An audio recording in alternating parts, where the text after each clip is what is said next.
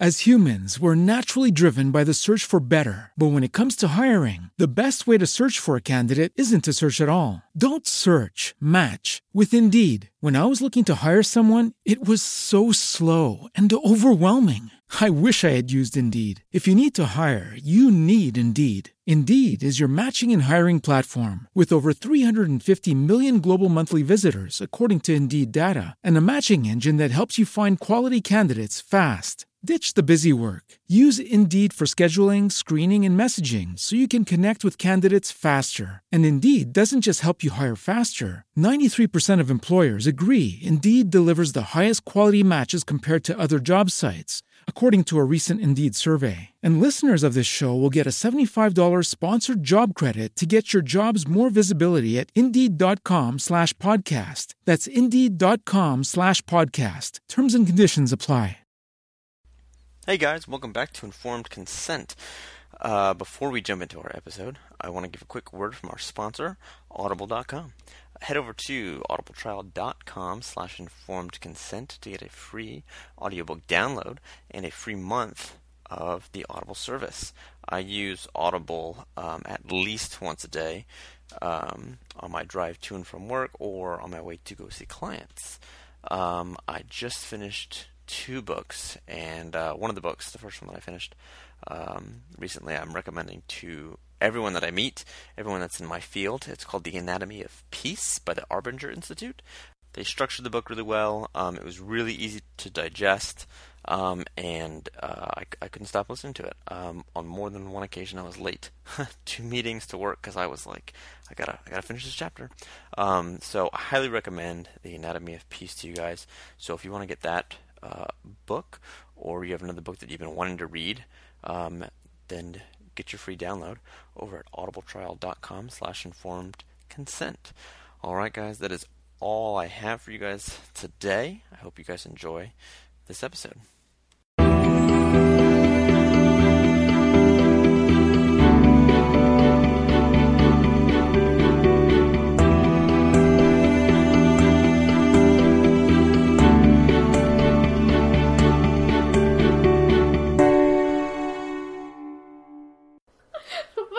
Hey, Gabriel.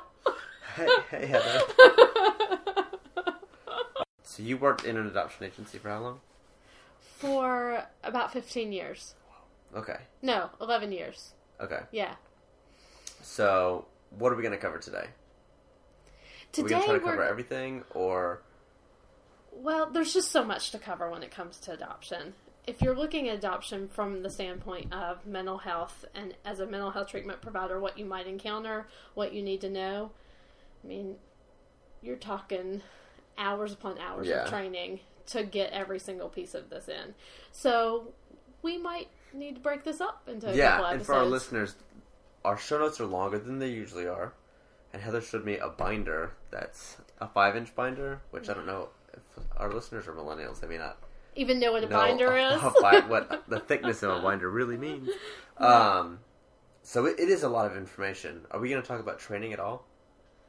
About how to get training? Yeah. Yeah, absolutely. Okay. Let's just start there. Okay. Because I'm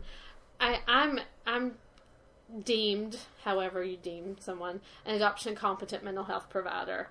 And that is because I completed a year-long training that was pretty darn intense through CASE, which is the Center for Adoption Support and Education. And in addition to that, had consultation hours in their model. So, or it's not really model, just making sure that you're looking at all the different facets of adoption when you're staffing cases for mental health. So, it's big. So how was it structured? We had... The year is like... Yeah. So it was 11 face-to-face trainings once a month for a full work day.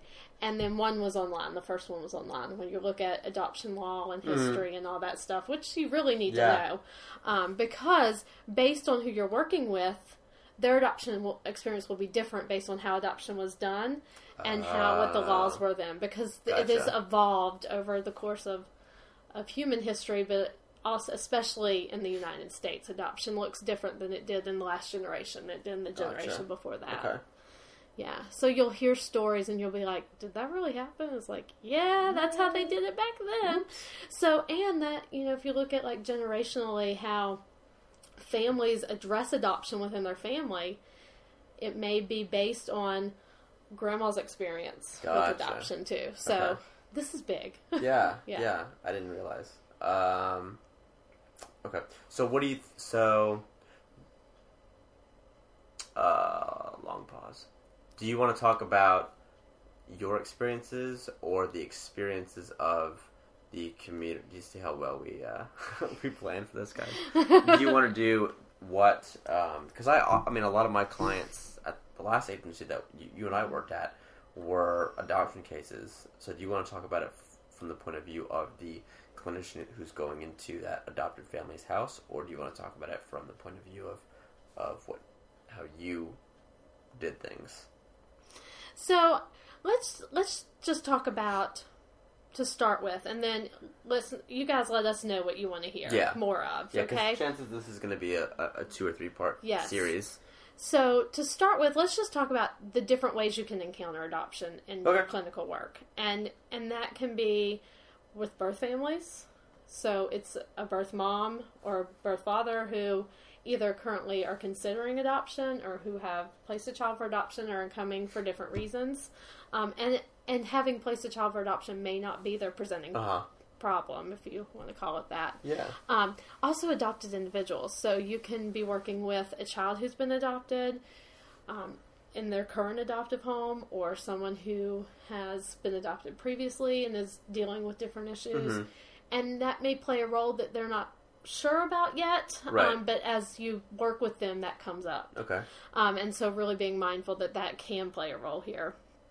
And then when you're working with adoptive families, there are different phases of adoption. So there's pre-placement. So there are those people who are looking at the possibility. So they've either are contemplating adoption, have started the home study process, or are awaiting the child kind of thing. Okay. And then there's, once the child's placed, there is a post-placement period of time where there's services provided for a family. So a lot of times, some community mental health stuff can be placed in there to help support that adoptive family.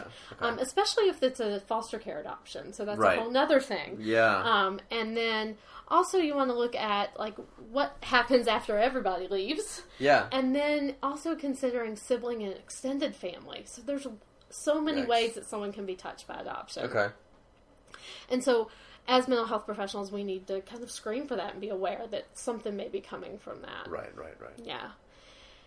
And then it might be helpful for us to just start talking about like different components of adoption, mental health kind of thing. Like what are some of the different areas that we need to be mindful of in our work? And so if we're going to do work with adopted families or adopted individual, like what kind of things we need to be looking for and aware of. Okay. So starting with like just understanding like the nature of adoption as far as how families are formed and the different types of adoptions. Okay. So there are so many different ways a family can be formed, right? We know right. that like in everyday life, but it's the same for adoption. Each case is really unique, and so we need to understand that family's story. I mean, that's the very beginning. Let's start with who's here, how this family formed, what's going on, and really understand and like what's going on. Yeah, right. Because it's going to be different for every single one, and then every family is formed differently because there's so many different types of adoption too. So there's that traditional closed adoption where the child there's no knowledge, no information shared between birth and adoptive families. And so you have to kind of like petition to get that information. That's like historically the way things were done. Everything was closed. And still in foster care, that's a lot of the case too. So even though you have a foster care file that's more than 5-inch binder, right. It's like a 5-foot binder. Once that child moves into adoption, everything about that biological family is taken out of that file. Holy shit.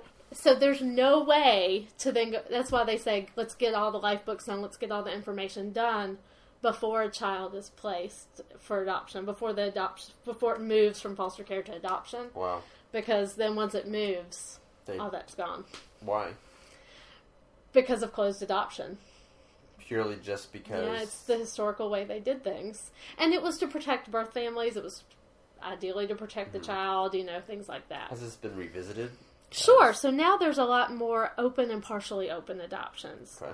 And like I said, when the child's in foster care, if they are moving to adoption, we do something called a life book, which I would recommend if you are working with a child who's been adopted and their family has not done a life book with them, that'd be one of the great ways that you get to know their story and help them understand themselves. And so a family will do this life book, or the social workers do the life book. A lot of times in this area, we have adoption programs that go out and work with kids in foster care who are in a pre-adoptive placement or an adoptive placement to help them get their life book done so that they have all that information about birth family gathered in one spot. And what's a life book? It's a book of your life, right? Right. So you can Google it. There are templates that you can buy. There are templates online. There's programs for it. Mm-hmm. My favorite way is to get a scrapbook. So it's literally just documentation of who they are. Scrapbook of. Think about, I don't know, where are you in the birth order? You may or may not have a baby book. My oldest does. My youngest kind of has one. But there are a crap ton of scrapbooks of my kids. There's all this documentation of their life. Gotcha. That's not necessarily there for an adoptive child as far as their birth family goes. Right. And so gathering all that information, what you know about the birth family, what if they're in foster care, what they know about their life up until that point. Copies of birth certificates, copies of everything, any information you can get in about. And a lot of times you can include the birth family in getting this stuff from them too. Yeah. So just creating this book about them. And then we were talking about open and partially open adoption. Open adoption, and there's different levels to that, of course. Open adoption would be where the parties agree, birth and adoptive parties agree, that they're going to be open and there will be some level of involvement. Right. Whether it be... And so that's a continuum. That's why we say open and partially open. Because that will look like, how much contact will we have. Will it be through letters? Because some adoption agencies will be the carrier of the mail, basically. Oh, okay. So we'll send updates to the birth mom, to the agency, and then those will get either picked up by her or sent to her, and then she can send them to the family and the child, or it can be much more open than that. There can be visits, depending upon whether the child has had a previous history of spending time with their family kind of thing. There was, and I don't know for certain if this is still going on, but there was a movement towards what they called, and I'm not going to say this correctly, a post-adoption visitation kind of order, where they were putting this into orders through Department of Social Services in order to give... So what happens with Department of Social Services is it's closed adoption. They at the time, may have changed just recently, but I haven't seen that. In Virginia, it's a closed adoption. So, in order to make it a little more open and to help families who really aren't going to get their kids back and help them to make a decision not to have their rights terminated and then their child be adopted, but to voluntarily release their rights and then have some contact with their child post-adoption and to have that into a legal plan. Gotcha. This was there. Now, some people didn't want to do that because you have a visitation order now in front of you, and you have to comply with that. Right. So, but for some families, that gave some legal standing to help this process move along. Gotcha. So many different ways to do that. And like we just said, there's foster care, there's voluntary termination of rights, there's involuntary termination of rights. Now that can be reversed. Termination of rights can be reversed, but not if the child's been adopted. Okay. Only if there's been in Virginia, if there's been a certain amount of time and the parents can show, and the child's still not in a permanent placement, and the parents can show that they've taken care of whatever's gone on. So 2 years or more kind of thing. Gotcha. So if there was drug use, they've been clean and sober for a few years. Gotcha. The child's still not in an adoptive placement. Because what would happen was we would see these teenagers whose rights were terminated on, parents have cleaned up their act, and now they're still in foster care. Yeah. They don't have a permanent placement. Yeah. So is there a way to reunify these families to give the kids some rights back too? Absolutely. Yeah. Wow. So, and then you've got kinship, which is means a lot of things. Yeah. It's the kinship network. Is it grandparents? Is it step-parents? Is it aunt in Toledo who didn't know this child? Right. Kind of thing. So there's all these other ways to form that. And there's been a lot of legislation, a lot of push to help to fund kinship adoptions. Help to provide some support. Because there's adoption support if you adopt through special needs cases. So to provide the kinship families with some adoption support too, because a lot of times once the kinship adoption takes place, it's kind of cut off. Yeah, so to do that, and that's all domestic. Yeah. And there's infant adoption in domestic, you know, but then you look at international, and each country's different. Some countries are now closed to us that used to be open. The way they do it's different. Some countries have institutions like orphanages to house children. Some have foster care. Some of that looks similar to the U.S. Some is very different. Gotcha. So just that alone, how much time do we spend on that? And we're in the first bullet point kind of thing. That's muddled. Yeah. So really, that's why it's so important to understand what the case is and what you're getting into. Yeah. And what are the options? If you're working with a child or a family who is looking to place or who are placing, or this is a foster care situation, really, there are options here. Let's dig into what we can do legally and how can we set this up for this family. Right. Kind of like what we talked about in collaborative divorce. This can be your family's story. Let's look at how we need to form it kind of thing, if you have that power at the time. Yeah, and if you have that information too. Okay. And so, going back to the life book, I think one of the early things we need to talk about, which is way down here in the bottom of our show notes, but I just need to say it now because it's in my head, is kids need to know their story, and they need to know their story pretty darn quickly. Yes. So, their story needs to be a natural unfolding thing. You will work with adults who don't know their story when you look at adopted individuals. And that carries with them for a long time. That leaves so much doubt. And so kids really need to know what the details are of their story. Yes. And I think it's like a distinction could be made that regardless of a life book or therapy or a healthy adoption, a story will be written, but it's absolutely, it's not going to be its trueness will be. Yeah, because it's what the narrative that someone tells themselves, and most of the time, if you don't know the real story, it's much more negative than the real story ever could be. Right, yeah. And there's a lot of shame involved with it. Yeah, absolutely, and I think that reinforces the idea of let's get the facts down in this life book so that you're not... Because, our minds do crazy things, and it wants to fill in the gaps, and it wants to have reasons and whys and all of that stuff.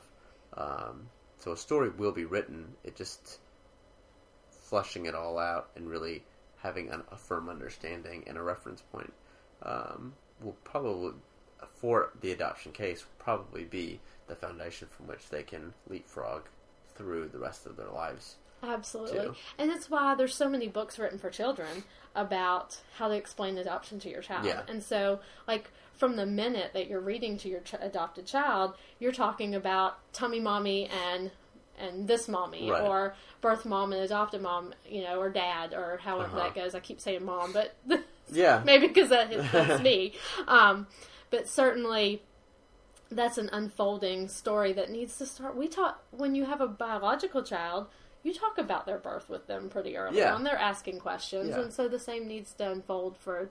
But there's a lot of times there's been so much secret, and we don't want to tell the child this because they can't handle it. Right. But if there's some details that are developmentally inappropriate, then you don't share those until they're a little bit older. But by the time they're early teens, they need to know their full story, even the ugly parts of it. Yeah. Right. Yeah, because, like we said, they're going to fill it in one way or another. Yeah. Okay. Which does move into our next kind of bullet point. I didn't realize that when we're talking about the clinical issues that come up with separation, loss, and attachment. So, knowing your story, first of all, being the biggest piece, and knowing that the person who's there with you is someone you can go to for information and will talk to you honestly. Right, and give you the all of the information that they have, and that it's hopefully true. Yes. Because historically it has been accurate. Yes. And let's just start with attachment, because I don't want to go into all the attachment work. Right. But being mindful that attachment could be here as a part of this. Yeah. Do we need to do attachment work? And what does that look like? Does that look like we address parent attachment styles, the child's, what's happening with the child attachment-wise, what's happening with the two of them together? Or is there some impact with foster care? If they've been in an orphanage situation, so much of the time you'll see some attachment issues there, just because there's so many kids, the ratio just doesn't work out. You don't get loved and held and things like that in the same way. Although you will see that the kids can comfort each other, and so there's a whole nother piece of it. But just being aware and having a pretty good grasp on attachment work and what needs to go into that, and just what attachment styles are there. But looking at the separation and loss, is this a foster care case? Was this child, even with children who are adopted at birth, there can still be some loss issues there. I mean, that child has grown in this mother for 9 months. 9 months, hopefully 9 months, and there's an attachment at birth, and so that can be disrupted, and so being aware of that. So if you're looking to adopt, if you're expecting to adopt an infant, educate yourself on what this will look like. And so, but this isn't just about the child's grief and loss. There are so many other ways for there to be grief and loss. If it's an older child, their grief and loss is going to look different than a younger child. They've had more time to have something to grieve. Right. And that could be an ambivalent grief, too, depending upon what their life was like beforehand. But there's also can be some grief and loss with adopted families. There's birth family grief and loss, but then there's adopted family grief and loss. A lot of times when people come to adoption, they come because they can't biologically have their own children. That's not the only way people come to adoption. People come to adoption for so many different reasons, but that's one of the areas. And so being able to address the grief and losses associated with infertility, associated with the loss of the dream of the way this family was going to look, and two, you have an idea in your mind of what this is going to look like, and when it doesn't go just right, this isn't what we signed up for. Yes. There's a loss kind of thing, too. So, and also, too, that whole loss of a dream kind of thing can happen with grandparents as well. And how's that narrative being told to the parents kind of thing, too, you know? Like, you don't have to do this, you know, kind of thing. Or, oh, yeah, it's because he's adopted or something like that, you know? And so you're not really getting the support you need. So really looking at what are the people around you telling you about this loss as well. And what is the kid hearing? Yeah, what's the kid hearing? What's the siblings feel like? Did this disrupt the birth order here? Yeah. Did this, you know, are they even on board with this? You know, were they older kids and now you've got these little kids in the house who are driving us insane and taking away your attention? Like, what does this look like for them? Yeah. You know?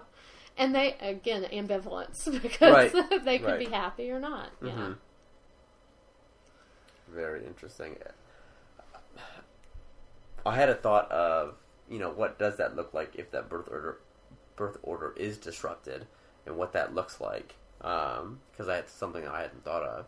Well, and sometimes it doesn't affect a family, and sometimes it does. And sometimes it affects it profoundly, and sometimes minimally. It's interesting. That's something I never thought of. But okay.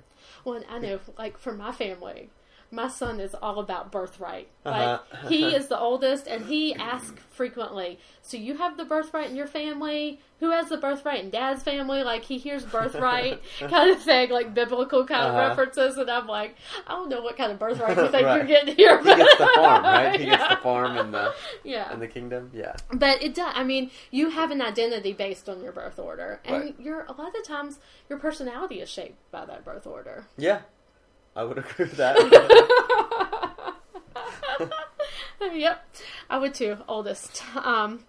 So that's just a brief look at that. And then you have to look at the developmental challenges within the experience of adoption. So we talked a little bit about generational challenges. Yeah. So what adoption and foster care looked like in certain times. Mm-hmm. And if ever you want to like dig into that research or dig into those stories, it's fascinating. Mm-hmm. There are so many books written about orphan trains, about growing up in foster care, when the social welfare was just being formed. So like, you know, I can't remember the name of the book. I wish I would have remembered it. But I'll find it. I'm going to link it on the show notes. Okay. There's a story of a girl who grew up in like Catholic Charities foster homes from an early age all the way up through.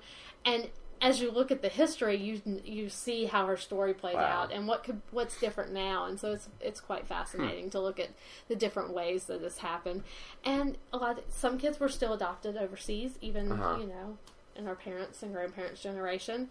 So that was still taking place, and that was a very different experience for those families and for those kids. But again, there wasn't the same right to parent, you know, in other generations as we have now. And so a lot of times birth parents did not want to give up their children, but they didn't have an option. And still now, sometimes they don't know if they really want to do it, and there's still family influence on whether they do it or not. So from a birth parent's story, really understanding their story and what that's like for them too. Yeah. And the shame that goes along with that. So grief, the shame just is all around if you let it be here. So there are also developmental tasks that have to take place, that they're in the adoption research. These developmental tasks for an adopted individual have come to light. The first of that being knowing your story. Gotcha. So learning your adoption story. This would be like the stages of, like our developmental stages, but within the adoption process concept of being adopted. Yeah. And so then there's that coping with loss. And again, with any grief and loss, this stuff comes back up. Right. So being aware of that.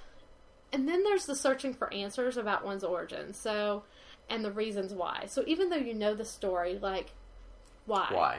Right. Why was it me? Especially if you know there were siblings. Yeah. Or, you know, or later on, why hasn't she reached out to me? Or why didn't he come looking for me? Why didn't he fight for me? Kind of thing. And there's also the coping with the adoption stigma. I've talked about shame a couple different times. There's still a stigma. You know, there's stigmas all around in mental health. Absolutely. And so that's definitely the case. What was wrong with you? What was wrong with your family? Yeah. You know, what was wrong with me? Yeah, was I broken? Was there something wrong? Yeah. And then, as with any stages, integrating that into your identity. And that changes based on your developmental age, too. All of these do. Yes. And then validating your affiliation with two families or more. Yeah. Because there may be three families out there, you know. Mom and dad biologically didn't get married, or they didn't stay together, and then they have other families. Yep. And so there can be lots of siblings that's there. And that it's okay. And that you're not going to hurt adoptive parents' feelings. Right. Or adoptive siblings' feelings, because you also identify with these. Right. And so where do I identify, and how can I identify with all these people is a real big step. And that takes some finesse from the adoptive families to be able to kind of give that permission. Not that it requires permission, but kind of from a psychological position of, like, it's okay that you're sharing everything. Like, we know that we're here and we're your family, but yet we understand that other stuff is going on. Absolutely. Yeah. Well, and when you look at in foster care situations, to have this happen pre-adoption is so powerful for the children and their adjustment. Yeah. And for the families and their adjustment. Because this can be so hard. You know, a lot of times children in foster care have all this ambivalence and these, like, different loyalty struggles with, but I like my adoptive family. Why do they keep saying they're bad? Or why does my adoptive family keep saying my birth family's bad? I love them both, kind of thing. Right. And so when we put the child first and support this child, then that changes everything. The adopted individual can feel like that allegiance is okay everywhere around. Gotcha. And if the birth family is not known to the child, a lot of times there's a consideration for finding that birth family. Right. How does that happen if all of their information has been redacted or deleted? Yeah, so there is a process where you can go to the agency, and depending upon when you were adopted, because the laws are different based on your adoption year, go to the adoption agency through which you were adopted, the Department of Social Services, and petition to get those records. Gotcha. And that process will look different. Sometimes you have to wait until the birth parent has also checked the box to say, like, you both have to say we're looking and then we match up, or it could be based on... This could be years and years apart. Jeez. Okay. Yeah. And so it really is, and it depends on the state, it depends on the year. If it's different states? So if you're living in one state and the adoption happened in a different state, it's based on the laws in the adopted state. Gotcha. Yeah. So it's based on the state and the year, really. Wow. Yes. So that's why it's really important to kind of seek out someone who knows what they're doing and can help lead you through this process legally for how to find this information too. So to do searches. But there's also things like private investigators. And so if you have a little bit of information, and we have the internet now. Yeah, that's right. Google. So there's a lot of different ways that you can find information now that you couldn't find before. Yeah. It may just be lost. Sure. Gotcha. Well, and, and it really depends on, sometimes kids were adopted a little older, and so they remember some of these people. And let's face it, you can terminate a parent's rights, but you cannot always terminate their Facebook connection to their child. That is a good point. So we have something called Facebook now. Oh, man, I didn't even think about that. So this is very different now than it used to be, which is why I say you have to look at generationally where we are. Yeah. Wow. I feel like we have just scratched the surface on all of this stuff. And I think we would be remiss not to like really flesh this out and tackle a bunch of these. I guess a lot of what we talked about was a kind of an overview, but really diving into each one and pulling out what may be useful for that to our listeners, to the community mental health clinicians that are because as you were talking, I was thinking about a client that I actually covered for a couple weeks ago, and I was like, I've heard this story somewhere, and I can't remember what it was. And then I remembered, I was like, oh yeah, it was that client that I covered for, where this was part of the thing. The child was adopted by extended family, but knew that parents had separated, and one or both of the parents still had custody of siblings, but not the client. So it was like all this stuff, and they're like, we don't know why he's angry.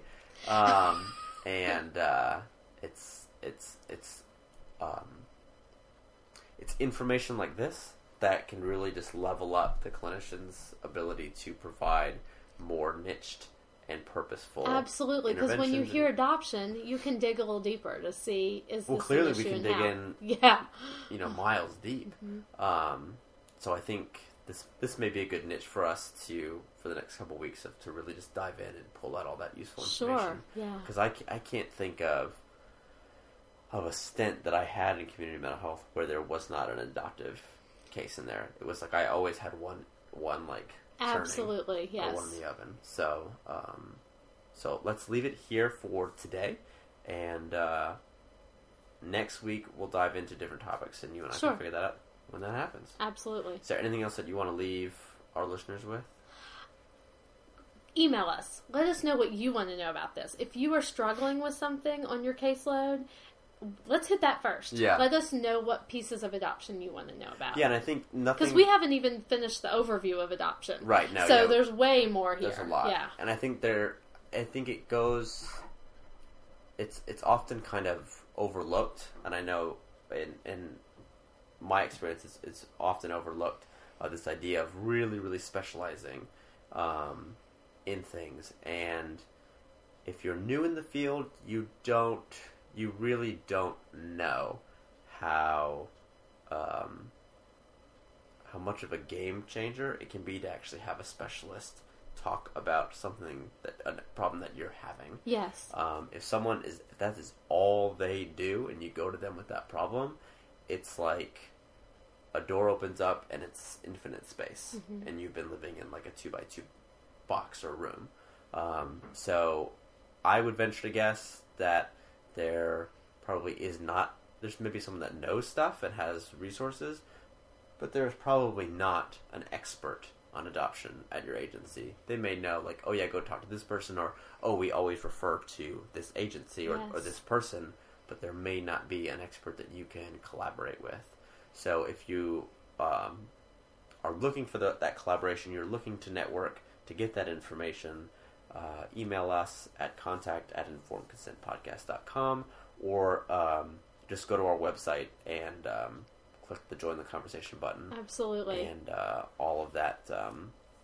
And you'll get us, and we'll be able to either point you in the right direction or at least give you, I don't know, probably more niched information. Sure. And also you can go to the CASE website, which is adoptionsupport.org. They have, like, you can go through this training. That's a year-long training. You can also, they have lots of affordable webinars on there too. So that's another option for finding some more information too. Yeah. Perfect. If you guys have any ideas or have any questions, like we said, feel free to join the conversation at our website or just email us, and we'll either include it in the next couple episodes. That way, because I'm sure if someone has a question, everyone does. So that's it for us for today. Thanks for listening, and we'll talk to you guys again next week. Join the conversation every week after the episode over at informedconsentpodcast.com. This is also where you'll find archived episodes and show notes to each episode, plus our recommended reading list for clinicians wanting to take their education to a new level. Go there and click Join the Conversation now. With the Lucky Land Slots, you can get lucky just about anywhere. This is your captain speaking. We've got clear runway and the weather's fine, but we're just going to circle up here a while and get lucky. No, nothing like that. It's just these cash prizes add up quick. So I suggest you sit back, keep your tray table upright, and start getting lucky. Play for free at LuckyLandSlots.com. Are you feeling lucky? No purchase necessary. Void where prohibited by law. 18+ terms and conditions apply. See website for details.